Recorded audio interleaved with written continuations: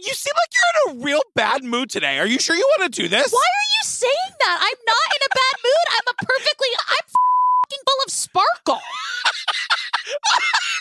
What? What? I love it when we get to use a beep in the cold open.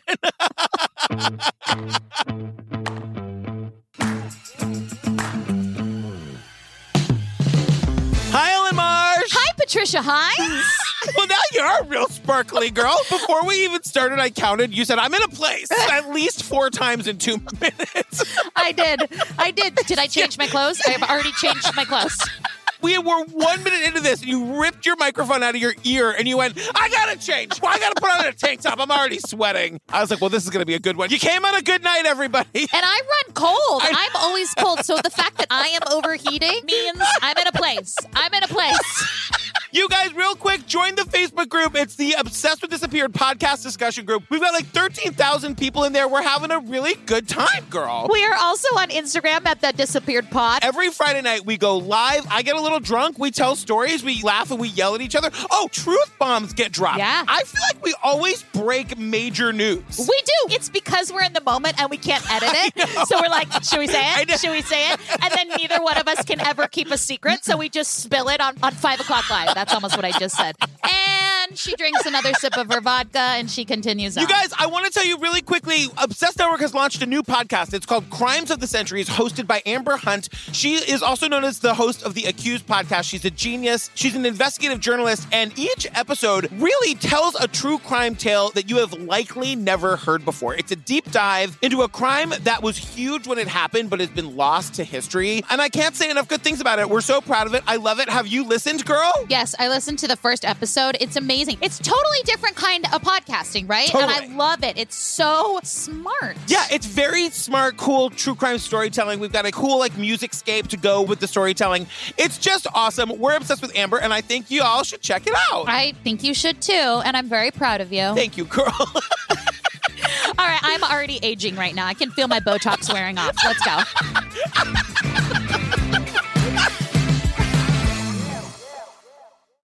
All right, you guys, Disappeared, Season 2, Episode 13, season finale, girl. Season 2 finale. We should do something for the finales now. What should we do? Take our tits out? I don't know. What should we do? What about faloopa-doop? And I just plop them, faloopa-doop. There you go. Gone at 17 tells the story of the disappearance of Kara Kopetsky. Should I do it? Yeah, you do it. Gone at 17? We are doing fucking great today.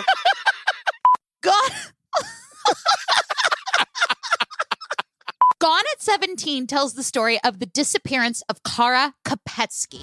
Kara Kopetsky, an outgoing, sometimes rebellious 17-year-old, leaves for school one morning and never comes back.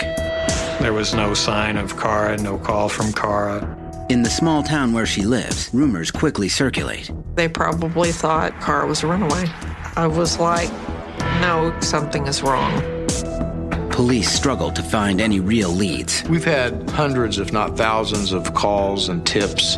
Then, another local girl goes missing. 18-year-old Kelsey Smith hasn't been seen since Saturday evening. Suddenly, 2 families are locked in a grisly waiting game. They found a body. The body of a teenage girl. Girl, before we go anywhere, I just have to say, whenever they give us the time and place, they tell us we're in a state whose initials are M.O. Yeah. And I was like, that's Arkansas, right, girl? No. If you don't learn these, you're going to start offending some people. Yeah. Okay? I know. You guys, I don't mean to be rude. I just don't know anything. It's not about them. I'm just a hot dummy. What's CA? Kansas. Okay, great. See? He hates everybody. Guys, we're going back to 2007. We're at May 4th in Belton, Missouri at 7 a.m. I just have a note about this because we learned that 7 a.m. is when Kara is leaving for school. And I just said, look, I'm an early riser. That is too early, America. I was really thinking about this today. Didn't we used to do this so that kids could be home in time to tend the crops or whatever? Yeah. In most places, we don't do that anymore. Yeah, you early risers are crazy. I have to be dragged out of bed at 7 a.m., so I already think you're a sociopath. I don't need to elaborate on that further. This one's going to be a real warm episode, you guys. Yeah. Real friendly way to round out the season, if you ask me. So we meet her mom, Rhonda, and she says Cara wanted to smoke a cigarette on the way to school. So she decided to walk that day. So right off the bat, I'm pissed. Okay, listen, if you know your kid smokes, it's kind of like, what are you going to do to stop them? But like, why is this mom so chill? Well, the thing is, I've thought a lot about this too. Cara is 17. It's one thing if like your 13-year-old is smoking. Yeah, you're right. But when they're 17, I certainly am not a fan of anybody smoking. My big issue with this, and you guys smokers, I know you're going to just all unsubscribe en masse, but like we see the reenactment actor smoking a cigarette, flicking it out of her hands, putting it out with her foot, and walking away. Who's gonna clean that up? You guys, especially 17-year-olds, it's your planet. It's bad enough. Why? Why do smokers do that? Also, 7 a.m., like I know. waking up in the morning, you're like, let me have a smoke. Also, Christopher says that Cara has picked up several other habits that upset her parents. We had problems with Cara skipping school. We had talked to her about it, had told her that she probably wouldn't graduate if she didn't get a control on it. I'm sorry, am I the only one that was raised with an intense amount of fear about shit like this? Yeah. Like skipping school, I've always been afraid of getting in trouble. That's always been like a thing for me. Yeah. Skipping school, I still have nightmares to this day of missing one class, and then the next day is the exam that I didn't know about that I fail, and I wake up in a cold sweat panting. Yeah, because you and I were the same. Like, I mean, I was a pain in the ass, but I was like a good kid. Yeah. Like, I didn't do drugs and I didn't drink. Like, I would pretend to drink at a party or something. And full disclosure, I was horrible to my mother. I was a wicked teenager. I really thought you were going to say, no, don't get me wrong, I was a total whore. I wasn't. I am a whore now. I was not a whore as a child. No, I wasn't. I was a really good kid, you guys. I never got in trouble. I never did anything wrong. Don't get me wrong. I was a total fucking whore. Was not. Oh, God. Just like 2 or 3 at once. Just however I could get it, I would take it. My mother listens to this podcast. Mom, I was not a whore, I swear. We also don't sex shame, and we don't actually use the word whore for real. Okay, back to Cara. Cara always had a mind of her own, even as a little girl. Both Cara's mother and her stepfather, Jim, believe that Cara's recent rebellious behavior is part of normal adolescence. Teenagers are dicks. It's fine. Yeah. It's fine. I get it. They're testing their limits. They're testing their boundaries. We get the Cara backstory, and like I gotta say, Cara has a very strong look. Like she was a beautiful young woman. Yeah. She was a beautiful child. She was one of those like 5-year-olds who looked like she was 21. Right. You know what I mean? Yeah. And we see her like she was an awesome kid, like raised in the 90s, and you know, she was just fun. And the home videos are always so fucking heartbreaking because you know, like if they're on this show, probably it didn't go great. We'll see. I don't know. So we meet her stepdad, Jim, and remember her mom's name is Rhonda. So at about 8 a.m. on May 4th, She called and asked me to bring her a book she had forgotten here at the house and to wash her work uniform because she had to be at work at 4 o'clock. and she says, "Hey, Mom, I know I said I didn't need a ride and I was going to smoke a cigarette and I was a dick, but also can you wash my work uniform because I work at Popeyes at 4? Could you wash my uniform and get it to me? Also, I left my book at home. If you could drive that in. Is that how this is going to go? Because Jim, the stepdad, who I really like, he goes, As Cara neared the end of her junior year and started growing out of the terrible teens. terrible teens. I've never heard that expression, Ellen. I remember when Daisy was in the terrible twos and I thought we were almost done, and then I heard of three-nager. Yeah. And I was like, it persists? Yeah, it does. And now we learn about the terrible teens? Yeah, for a woman, it starts at about 2 and goes to like 19. For a man, it starts at birth and goes to death. So that's how you can gauge it. You guys, it sounds like we wrote that joke. I swear we didn't. She just lives with this kind of anger all the time. It's so easy for her. But also, she's right. Men are the fucking worst. Get it together. Yeah, get it the fuck together. And also, teenagers, stop being horrible to your mom. I was so horrible to my mom. Mom, I love you. I'm so sorry I was horrible. Oh, I love your mom so much. Oh my, is Daisy going to be horrible to me? No. Girls are horrible to their moms. They're not horrible to their dads. Even if I am basically her mom? Oh, that's a good point. That is a good point. I will think on that. So her mom dutifully does it. She drops off the book at the office. She throws her uniform in the wash and she goes to work. Now, her stepdad works early in the morning and is home early in the afternoon. And so he gets... My kind of job. I don't know what he does, but if I didn't do this, I'd do that. Yeah. So he gets home. It was right around 3 o'clock and I noticed that Cara wasn't at home. So I called and asked, hey, hon, where are you at? And she didn't call back. So Jim's like, that's weird. I know she's got to be at Popeyes at 4. So Jim swings by the school. No one's at the school because it's a Friday and everyone's like, peace out. Can I just say this about Jim? We don't know how long Jim and Cara's mom have been married. He really, really loves her. I don't know if he like raised her or if he's like a new stepdad. No, he's not a new stepdad because there were pictures of her when she was little with him. With him? Yeah. So okay, so he's been around her whole life. He's her real dad, you know? Yes. And like, I love how much he loves her and it fucking breaks my heart. No, I know. So stepdad Jim swings by the school. He swings by Popeyes. I went ahead and drove to Popeye's Chicken and spoke to her manager. He was expecting Cara. He says, no, we needed her tonight. And she hadn't called in, and I stayed there and talked with him until about 4:20. There was no sign of Cara, no call from Cara. So he stays there till like 4:20 and there's still no sign of her. And then Rhonda tells us why she has a job. Cara is me. Like, I had my first job when I was literally 12 years old because my family was poor. Rhonda, the mom, was like, Cara needed money because she loved to shop and she loved junk food. She needed to support her Cheetos and Mountain Dew habit. I can get behind that. I support it. Listen, whatever gets you to work.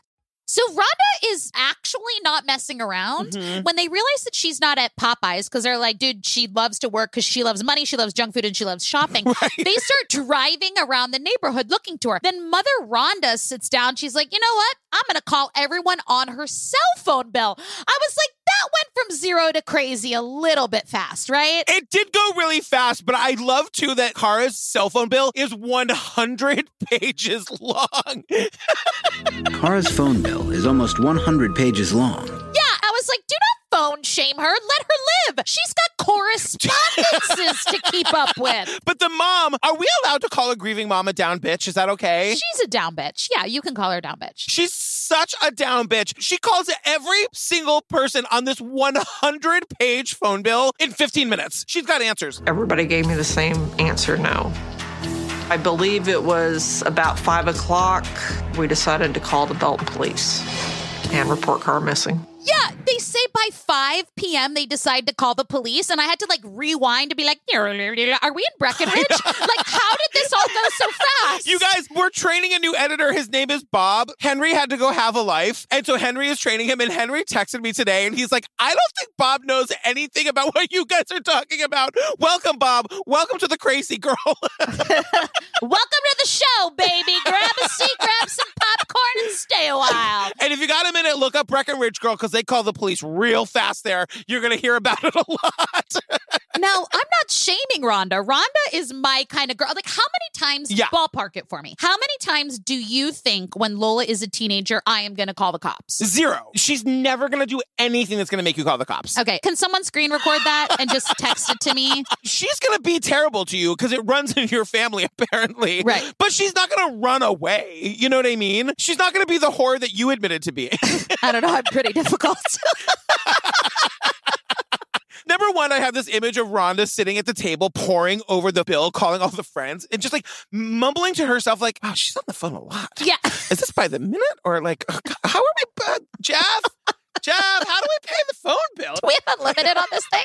So listen, Rhonda's not messing around. She calls the Belton police, and the Belton responds to the call, and they take the report. An officer from the Belton Police Department responds to the call. But Jim and Rhonda don't think their daughter's disappearance is being taken very seriously. Okay, this already pissed me off. They kind of shove her aside and say, oh, like, she's probably mad or upset. She's being a teenager. Now, Rhonda explains to us that they previously have called the police on Cara for running away. On Cara's 16th birthday, Rhonda grounded her daughter for skipping school. Cara stormed out of the house and was gone all night. She returned at 7 the next morning. But by then, Jim and Rhonda had called the police. On her 16th birthday, she was being a little asshole. She skipped school. Listen, teenagers, I'm not shaming anyone, but like teenagers can be the worst. And I'm raising my hand and saying I was one of them, though I never skipped school. Never, God. Also, I kind of like low-key loved school. I really did. Me too. I totally loved school. Also, I think because we like grew up poor, we were like reared to appreciate things in a different way. Totally. I fully enjoyed the cafeteria food. I was really I was like the chubby, nerdy gay kid, but I had a ton of friends. I loved school. Yeah. Drama club was involved with school. I was all in on school. Drama club. Everything revolved around drama club. So the backstory to calling the Belton police was on her 16th birthday, she skipped school and got grounded for skipping school. And then she was like... She kind of got pissed. She kind of got mad. She said, no, I'm going to go hang out with my friends. It's my birthday. This isn't fair. So Rhonda and Jeff have called the police to ask for their assistance one other time. So this is where I have 80 million things to say, and this becomes a 12-part episode. Right, go for it. We're here. Listen, what are they going to do? Fast forward? Go ahead. Yeah, try listening to me on double speed. See how that goes for your driver? Yeah. So she leaves at 4 in the afternoon, doesn't come back until 7 a.m. the next day. Absolutely not. This is some shit Daisy's not going to want to try to pull with me. No. Not in my house, girl. No. So that's number one. Number two, it's such a double-edged sword because the cops are saying, we're not going to take this actual serious situation seriously because you did the right thing and called us and made us go out looking for your 16-year-old kid who was missing for a day. So are the cops saying, don't call us in emergencies because if it escalates, we're not going to believe you? Right. I totally agree. And here is the bottom line. I'm going to bottom line it. Pull over. I'm going to bottom line it. Don't argue with a mother's intuition. I was sure that Cara didn't run away because Cara had started to mature. She had started to move away from a group of people that she had been hanging around with. And she had plans for the future. Rhonda was like, this is different. She didn't need to justify her feelings or her gut reaction. When you birth a child, it is a science. You then immediately, upon exiting the hospital, you have the ability to detect bullshit. You know when your kid doesn't put on their seatbelt. You know when they're lying. You know when they didn't eat. When you hear noises outside the house. When someone is a bad influence. Where the cheapest detergent can be found. It's called mother's intuition, and she felt it. She felt something was wrong, and I just don't think she had to give any reasons for why she wanted the police's help. I totally agree. I'm going to also say, as a father and adoptive parent, I don't think you have to birth the child to know them like that. But I agree. To me, it was like an unintentional cautionary tale of don't call the cops if your kids run away and they're gone for 24 hours, because if you do that, when they actually run away and you really know something's really fucking wrong, they're not going to believe you. They're going to hold it over your head. So we meet this investigative reporter by the name of Russ Pishla. But one investigative journalist develops an immediate interest in Cara's case. 48 hours after Cara's disappearance, Russ Ptacek travels to Belton to talk to the Beckfords. I can't say his last name either. He is a silver fox for days. This guy is so hot. I literally wrote investigative reporter, silver fox. It is actually on my screen right now. So 48 hours later, Russ... It's that thing where you have two consonants in a row in a name and it's impossible to say. The actual spelling is P-T-A-C-E-K, and they say it over and over again, and I still can't remember what it is. How do you say P-T? How do you say that? Pterodactyl starts with a P and the P is silent. God damn it. Yes, yeah, I mean, listen. The P shuts the fuck up in the word pterodactyl, as it should. Something you don't do very often. You guys, I'm really a little crazy today. Yeah, I think it was me. I think I started us off on a really, we came in at a 10. We honestly, there's nowhere to go when you start at a 10. This is the thing. You don't rein me in, so then I fly away. What am I going to rein you in, please? Your husband tried to do that. We saw how that worked out. I'm not going to let you divorce me. That would be so sad. You are literally giving me a toothache. Okay.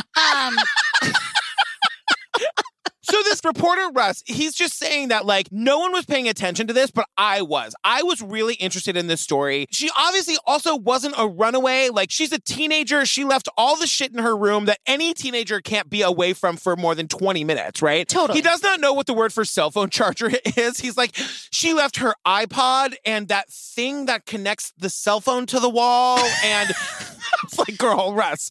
But so he's just saying that, no one was looking into this. I'm on the case. I'm going to do what I can. We got a call into the newsroom telling us that a teenager had disappeared from a small town south of Kansas City, and we immediately started checking into it. There were enough quirks that it didn't seem like a runaway. Reporter Russ is for sure on the family side, and he wants to find this girl. He really cares. Yeah, he really does. So remember, this is a super small town, Belton, and Detective Spears says, We actually have access to the surveillance system that the schools have, and we immediately started going back through those cameras to track Cara through school that day. I was like, no, my dude, that's what it's for. He acts like they had some, like, really... Right. We had access.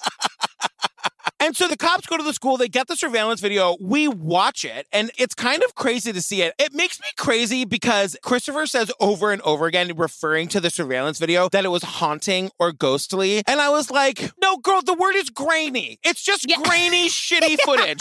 It's not ghostly, girl. It's grainy. I think you read your copy wrong. Like, it's just like, it's not ghostly. Christopher, did you read your copy wrong? You're cute. Whoa, strong accusation. So, I got ID to send me the raw session tapes from 2010. Let's take a listen. Yeah, okay, Christopher, pick it up with the next one. Sure. A grainy image of her was found in the surveillance tapes. Yeah, that's not really working for me. Can you make it more haunting and ghostly? Oh, yeah, sure. A grainy image of her. Yeah, no, more ghostly. Okay. A grainy image. Yeah, no, that's just terrible. Guys, do you want me to just say ghostly? Oh my God, that's brilliant. He's just gonna say ghostly. But, like, we need to do better. We can barely see her face. Everything is pixelated. And we just see her, like, we're told she's leaving the girls' bathroom. She's walking to the exit of the building because she's about to skip class. And we see her stop. Like, she's talking to some other girl. And we later learn that Cara is just trying to get this other girl to skip class with her. Yeah. And I'm like, Cara! Yeah. Let her go to English, girl! And then she, like, sort of wanders off, and that's the last anybody ever sees of her. A ghostly image of her is caught on a surveillance camera in the hallway.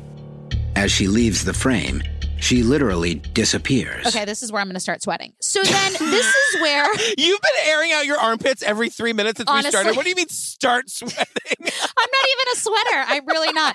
So Rhonda then says she suspects Cara's ex-boyfriend. Cara had become attracted to kind of the bad boy. He had dropped out of school, and he just was kind of a bad influence on Cara, and we weren't real thrilled that they were together. He was the bad boy. He dropped out of school, and let's talk about him. So we learn about it from Russ, the hot reporter, right, who basically says, well, I'm getting to the bottom of this shit. We find out that days before she went missing, Cara and her mom had filed a restraining order against Cara's ex-boyfriend. So we learn in the filing for this restraining order, we learned that this ex-boyfriend had kidnapped her, restrained her, choked her, and threatened her with a knife. So this is what reporter Russ is telling us. Right. And I actually saw the actual restraining order online written in her handwriting, and that is almost word for word what it says. So I'm going to come down on the parents for a minute. Between whenever the order was put into place and the 4th, when she went missing, the last time she was seen was the 4th. Yeah. There was a fuck ton of people who let this girl down because she did not feel safe, and it was up to the police, the school, the parents, her friend. It should have been everybody's part-time job to protect this girl until she was able to have her trial against a predator. He put a knife to her neck. This was not on ID. He put a knife to her neck and said, I'm going to fucking slit your throat. I'm not trying to come down harshly on these parents because obviously they're victims too, but people let this girl down. Clearly she needed help and protection and she did not get it. So this Russ, the hot reporter, tracks down the piece of shit ex-boyfriend to get a statement, and we see it on the show. Russ is able to find the ex-boyfriend himself and speak to him directly. I showed him the restraining order, and I asked him, what was up. He acknowledged they had a troubled relationship, but said he'd never heard her. I don't know anything about where she is or about what happened. He says the cops interrogated him for several hours and that they gave him the lie detector test. which the police department confirmed that they did give him a lie detector test and he passed it. This is the last we see of his boyfriend. And yeah, I have a lot of information coming up on him later in the episode. So now it's May 17th. It's 2 weeks after she's been missing. There's been no leads. And then all of a sudden, 40 miles away in a town called Lewisburg, there's been an apparent sighting at a Burger King. Suddenly, a call comes in. A gentleman called, said that he had saw a flyer of Cara and had seen her in a Burger King in Lewisburg, Kansas. And the mom is like freaking out. The mom is so excited. She's like, I think we found her. Maybe she actually did run away. This is where, girl, I don't know how we stay friends with Christopher after this. I really don't. I know. I really don't know what we do. Christopher, tell me what to do. I want to love you. I know. It's going to be hard moving forward. Go on, tell them. I know. Christopher tells us. Belton police officers travel to Lewisburg, but due to a fluke, they're unable to confirm the sighting at Burger King. The surveillance cameras there were not working that day. Christopher, it's not a fluke, girl. It happens all the time. It's like a condom with holes. Pretty useless if they don't work. Wow. I didn't even write that. That just. But it's like, Christopher, I don't appreciate you explaining this as though it doesn't happen all the goddamn time. Yeah. You're so busy calling her ghostly on that other video when what you mean to say is grainy, girl. Oh, guys, I'm so sorry. I think I must have had my phone in my pocket. I think I butt dialed in. Did I call you? Then why are you coming for me? Christopher, I love you so much. I know it's not your fault. I know it's not your fault. But we need someone to blame. And you're the only one we know over there. So it's going to be on you. God damn it. So there's no surveillance cameras. But from the witnesses, we do know someone matching Cara's description was at this Burger King and she wasn't alone. Right. The woman identified as Cara was apparently not alone. A young man was seen with her. Police are able to create a composite image of him based on descriptions. So they ask all of these witnesses to make a composite sketch of the person she was with. And in the history of composite sketches, there has never been anything as utterly terrifying as this composite sketch. It is literally looking into my soul. It can see all of my secrets. The thing is, I feel like this person would be pretty easy to find because he has square ears. I was like, wow, you guys just like let the square-eared guy come in and just order takeout at the Burger King and sit down. And I love that they interviewed like 8 people for the composite, and every one of them was like, and weirdest thing, his ears were square. Yeah, they were fully right-angled square. Square ears? Yeah, square ears. Like a square, like 4 sides, 4 equal sides. Yeah, like a square. Oh, one more thing I forgot to mention. The guy's fucking ears were square. I've never seen anything like it in my life. So there were lots of sightings all over town in Kansas. So much so that someone said someone matching Cara's description was working at a grocery store as if Cara just like moved 20 minutes away and got a job at like a Rite Aid. Like, no. Listen, I would be like, well, there's no way that happens except for you, Michelle Whitaker. I'm sorry that I always have to bring it up, but that's what you did, girl. I know. It happens. I know. So they go and they say, yeah, no, that's not her. But when Captain Spears visits the store, he finds he's got a case of mistaken identity on his hands. There's a girl that looks remarkably like Cara that works at a Price Chopper in Lewisburg, and she actually has a friend that actually looks like the composite sketch. So everyone that had seen her at the Burger King and all around town were obviously seeing this girl that resembled Cara. But like really looked like her. And that's what's so creepy about it. You know what I mean? Right. Because Cara, as I mentioned earlier, Cara is a very distinctive looking person. Totally. I've never seen a person in my life who looks like Cara, except for Krista Rodriguez, I think looks a little like Cara. So you just... So I don't know. I guess I have seen one person. I love Krista Rodriguez, by the way. I know. She's gorgeous. Oh, my God. And she's so fucking talented. I know. She's... God damn it. No, she's amazing. So Rhonda says... There weren't any really strong leads. It was basically like Cara vanished into thin air. It was as if she vanished into thin air. And just as I was getting off my couch to kick over my accent chair, Rhonda says... And we all know that people do not vanish into thin air. Yeah! And we all know people don't vanish into thin air. No, but it was so funny because she said that and I was like taking off my earrings. I was like, oh, hell no. And she was like, I got you, Ellen. I got you. People don't disappear into thin air. Also, the thing that is really weird, we have some episodes where every family member is hysterical, like how I would be, and some where nobody sheds a fucking tear. I know. And this is one of those episodes where, like, this is not the only disappearance we're going to get to. I know it feels like this episode is 7 hours long, and we still have a major character you haven't even met yet, you guys. I know. Isn't that weird? I'm like, I have 28 pages of notes left. Okay, here we go. Let's go. Let's get on this crazy train. Strap down your titties, girls. Long way to go. So here we go. So it's June 2nd, 2007. We're in Overland Park, Kansas. It's about 20 miles away from where Kara went missing. And it's exactly 1 month after Kara's disappearance. And another local girl goes missing. And guess who's here to tell us about it? Garbage Matt Lauer. In just a moment, the frantic search for Kelsey Smith. The 18-year-old girl vanished in Kansas on Saturday evening. Can we go back through and remove Garbage Matt Lauer from all of these, like, news appearances on these shows? And while we're at it, can we get rid of Geraldo? Oh, don't get me started on Geraldo. We just did a thing on True Crime Obsessed where I was like, fucking Geraldo's back. But it was in the 70s and he looked really good. Oh, I do not think so. That predatory mustache is a pass for me. Absolutely not. So this is crazy, you guys. All right. A month later, as Patrick said, an 18-year-old girl by the name of Kelsey Smith goes missing. Her and Kara are similar in look and stature and age. They live about 15 miles. Like, this is so eerie. Yeah. We meet their parents. Her dad, Greg, is a police officer. So when they go missing, they know exactly what to do. Yeah. They file the missing persons report. The dad does everything right. Of course, he's on the inside. We find out that she was shopping at a Target. So they go back to the surveillance camera. Which we see. This is why you got to watch the episodes, you guys. Like, we see the surveillance video. Right. So this is crazy. They have the surveillance of her shopping in Target. There is this guy that looks like he's sort of following her. Not intently following her, casually following her. Just like wherever she is in the store, he's also in shot of the security camera. Oh my God. It's so crazy. I know. So she goes missing and they try and find Kelsey's car in the Target parking lot. So I was on the phone with them, telling them, don't touch anything, stay away from the car. There's trace evidence in there.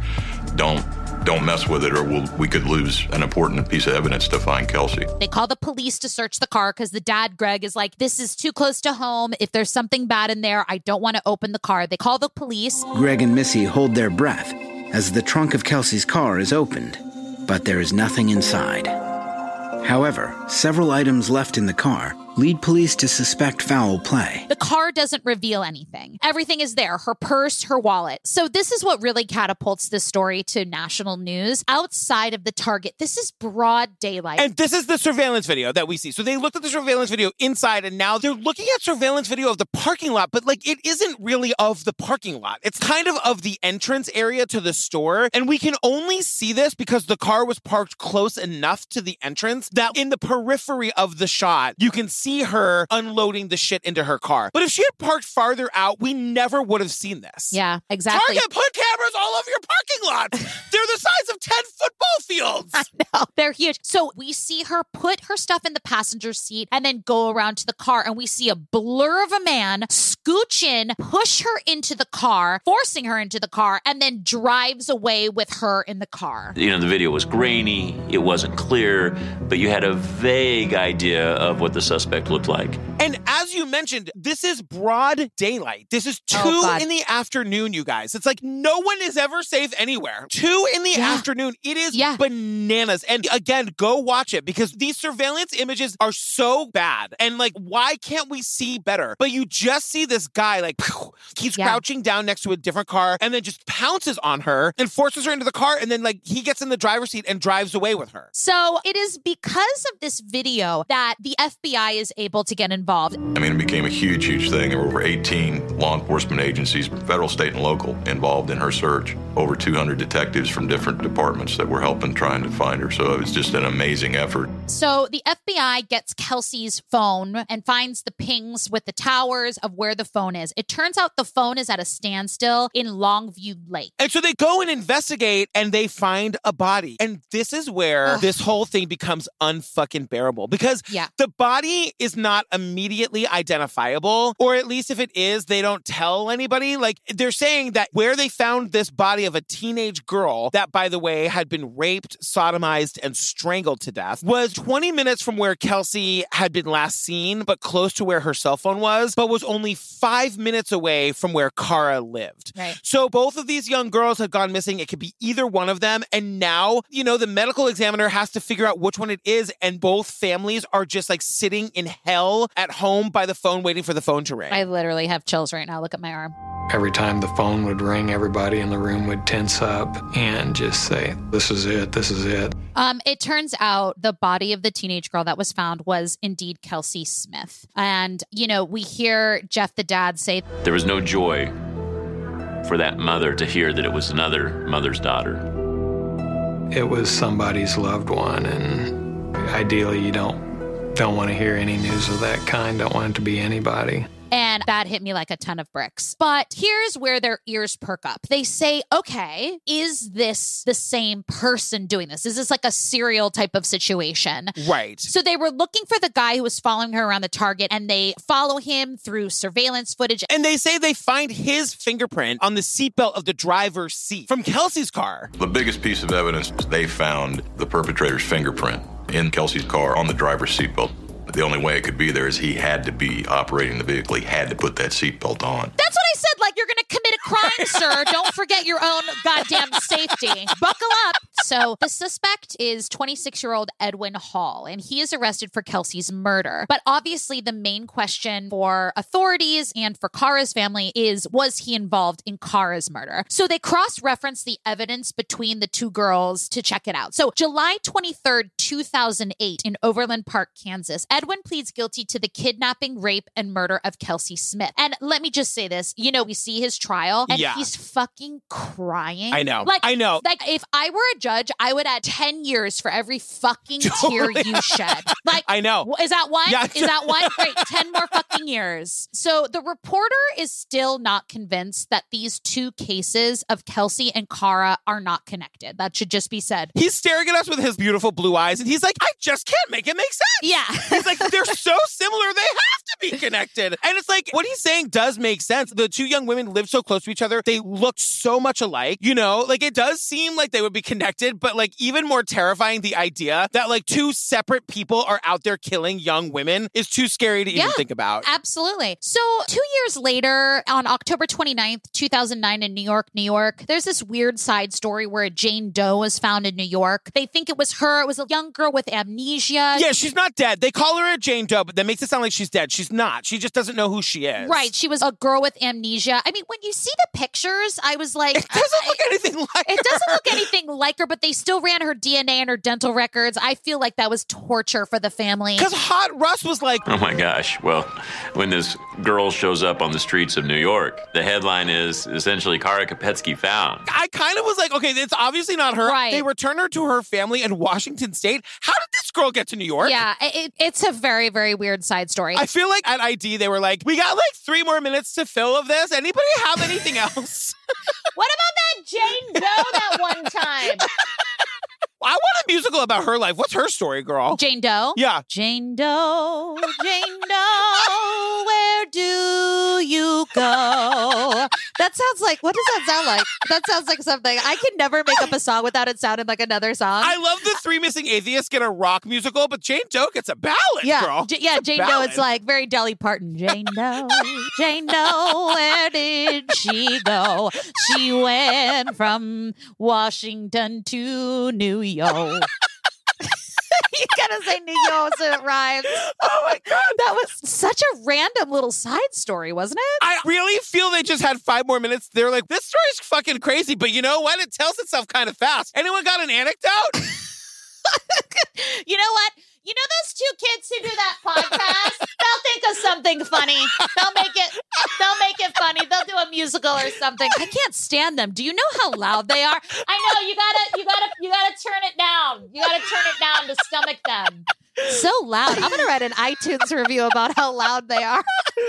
So at the end of the episode, like, we still don't know where Kara is. But, you know, that was almost 10 years ago. So we've got some answers, right, girl? We've got some answers. Okay, here we go. I took a dive today. We should make a theme, like, da-da-da-da-da-da, side goog. Oh my God, can we please do that?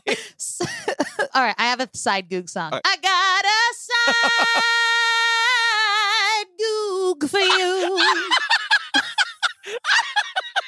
No? Okay. That's great. So Kara's ex-boyfriend was a piece of shit by the name of Kyler. Remember, he's the guy from the beginning with the restraining order and kidnapped her and restrained her and held a knife to her neck. That guy. I feel like the episode was like, well, he definitely didn't do it, so let's move on. Yeah, the cops were like, you didn't do it? You didn't do it, you say? Okay. Now who? Like, you guys come down so hard on cops. Okay, well, listen, if I don't sing the right notes in a Broadway show, I get fired. If you don't, arrest the bad guys, you should get fired. Right. Again, I say this is how she gets. I have no control over it, you guys. We're just here. This is how she gets.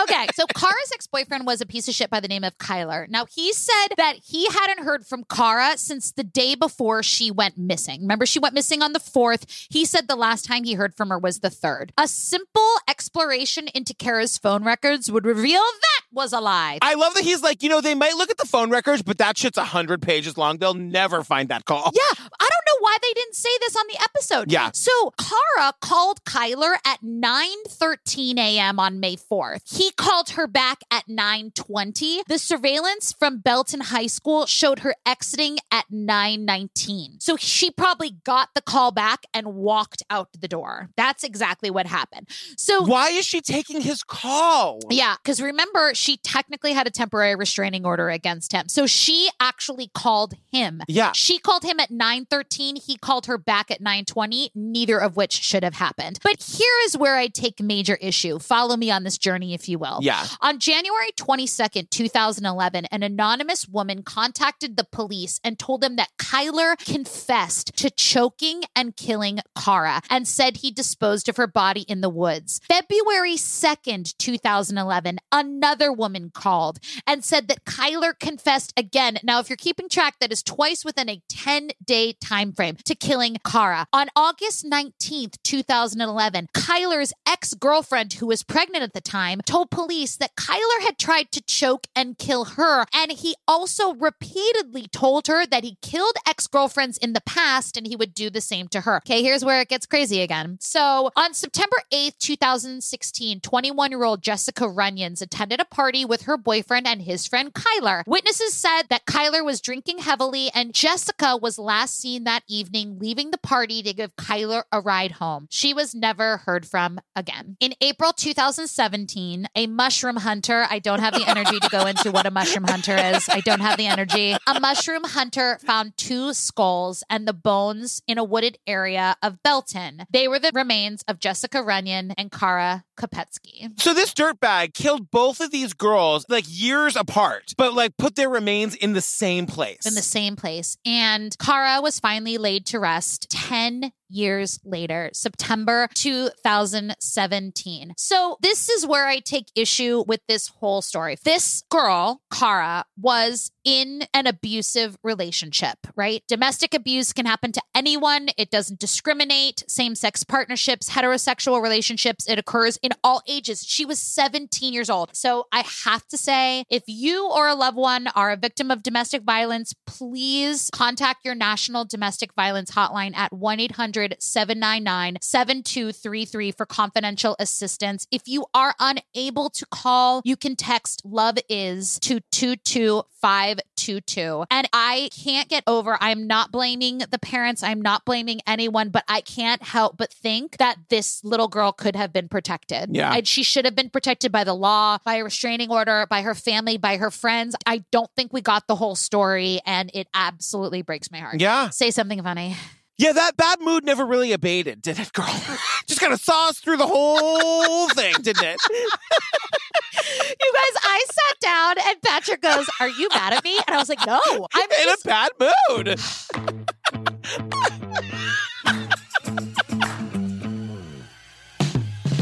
You guys, join the Facebook group group, Obsessed with Disappeared podcast discussion group. It's so fun. We're in there all the time. We're just being silly idiots. But come meet other true crime friends. You're going to have a blast when you get there.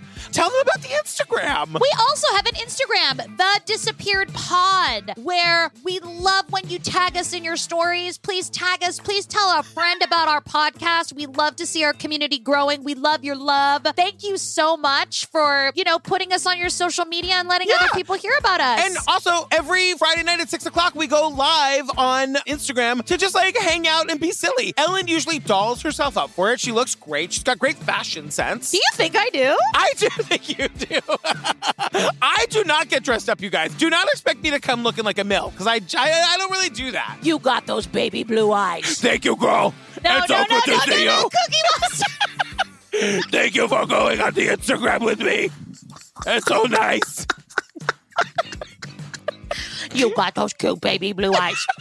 Yeah, so dope. All right, I love you. Bye. The point is, I need to think of another phrase for what the fuck is wrong with people. Right. Do you know what I mean? Yes. You know where that takes me, right? Where? There's some hoes in this house. There's some hoes in this house.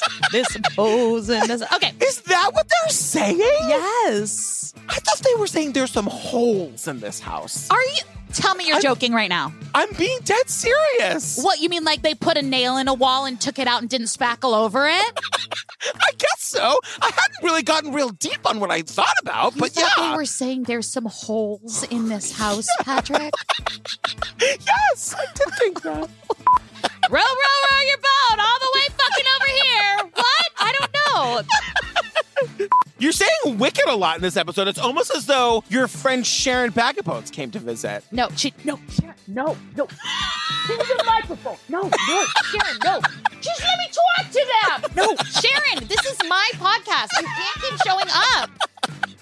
I just have some things I want to tell them. No, you don't. Just get away. It's my podcast. No, Ellen, we all know you're the same person, girl. We all know it's just you. Huh?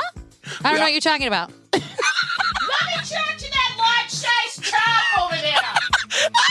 He's a medium-sized tarp, Sharon. Don't. I'm sorry. Honey, I'm sorry. She is rude as shit. It's just extra hurtful because I know you're making that joke. No, that's not me. Patrick, why do you keep saying that? Anyway. But I was like, this girl works at a store called Rice Chopper? I was like, what is Rice Chopper? Wait, what did it say? It's Price Chopper, but the R was gone up. Yeah, I didn't see that.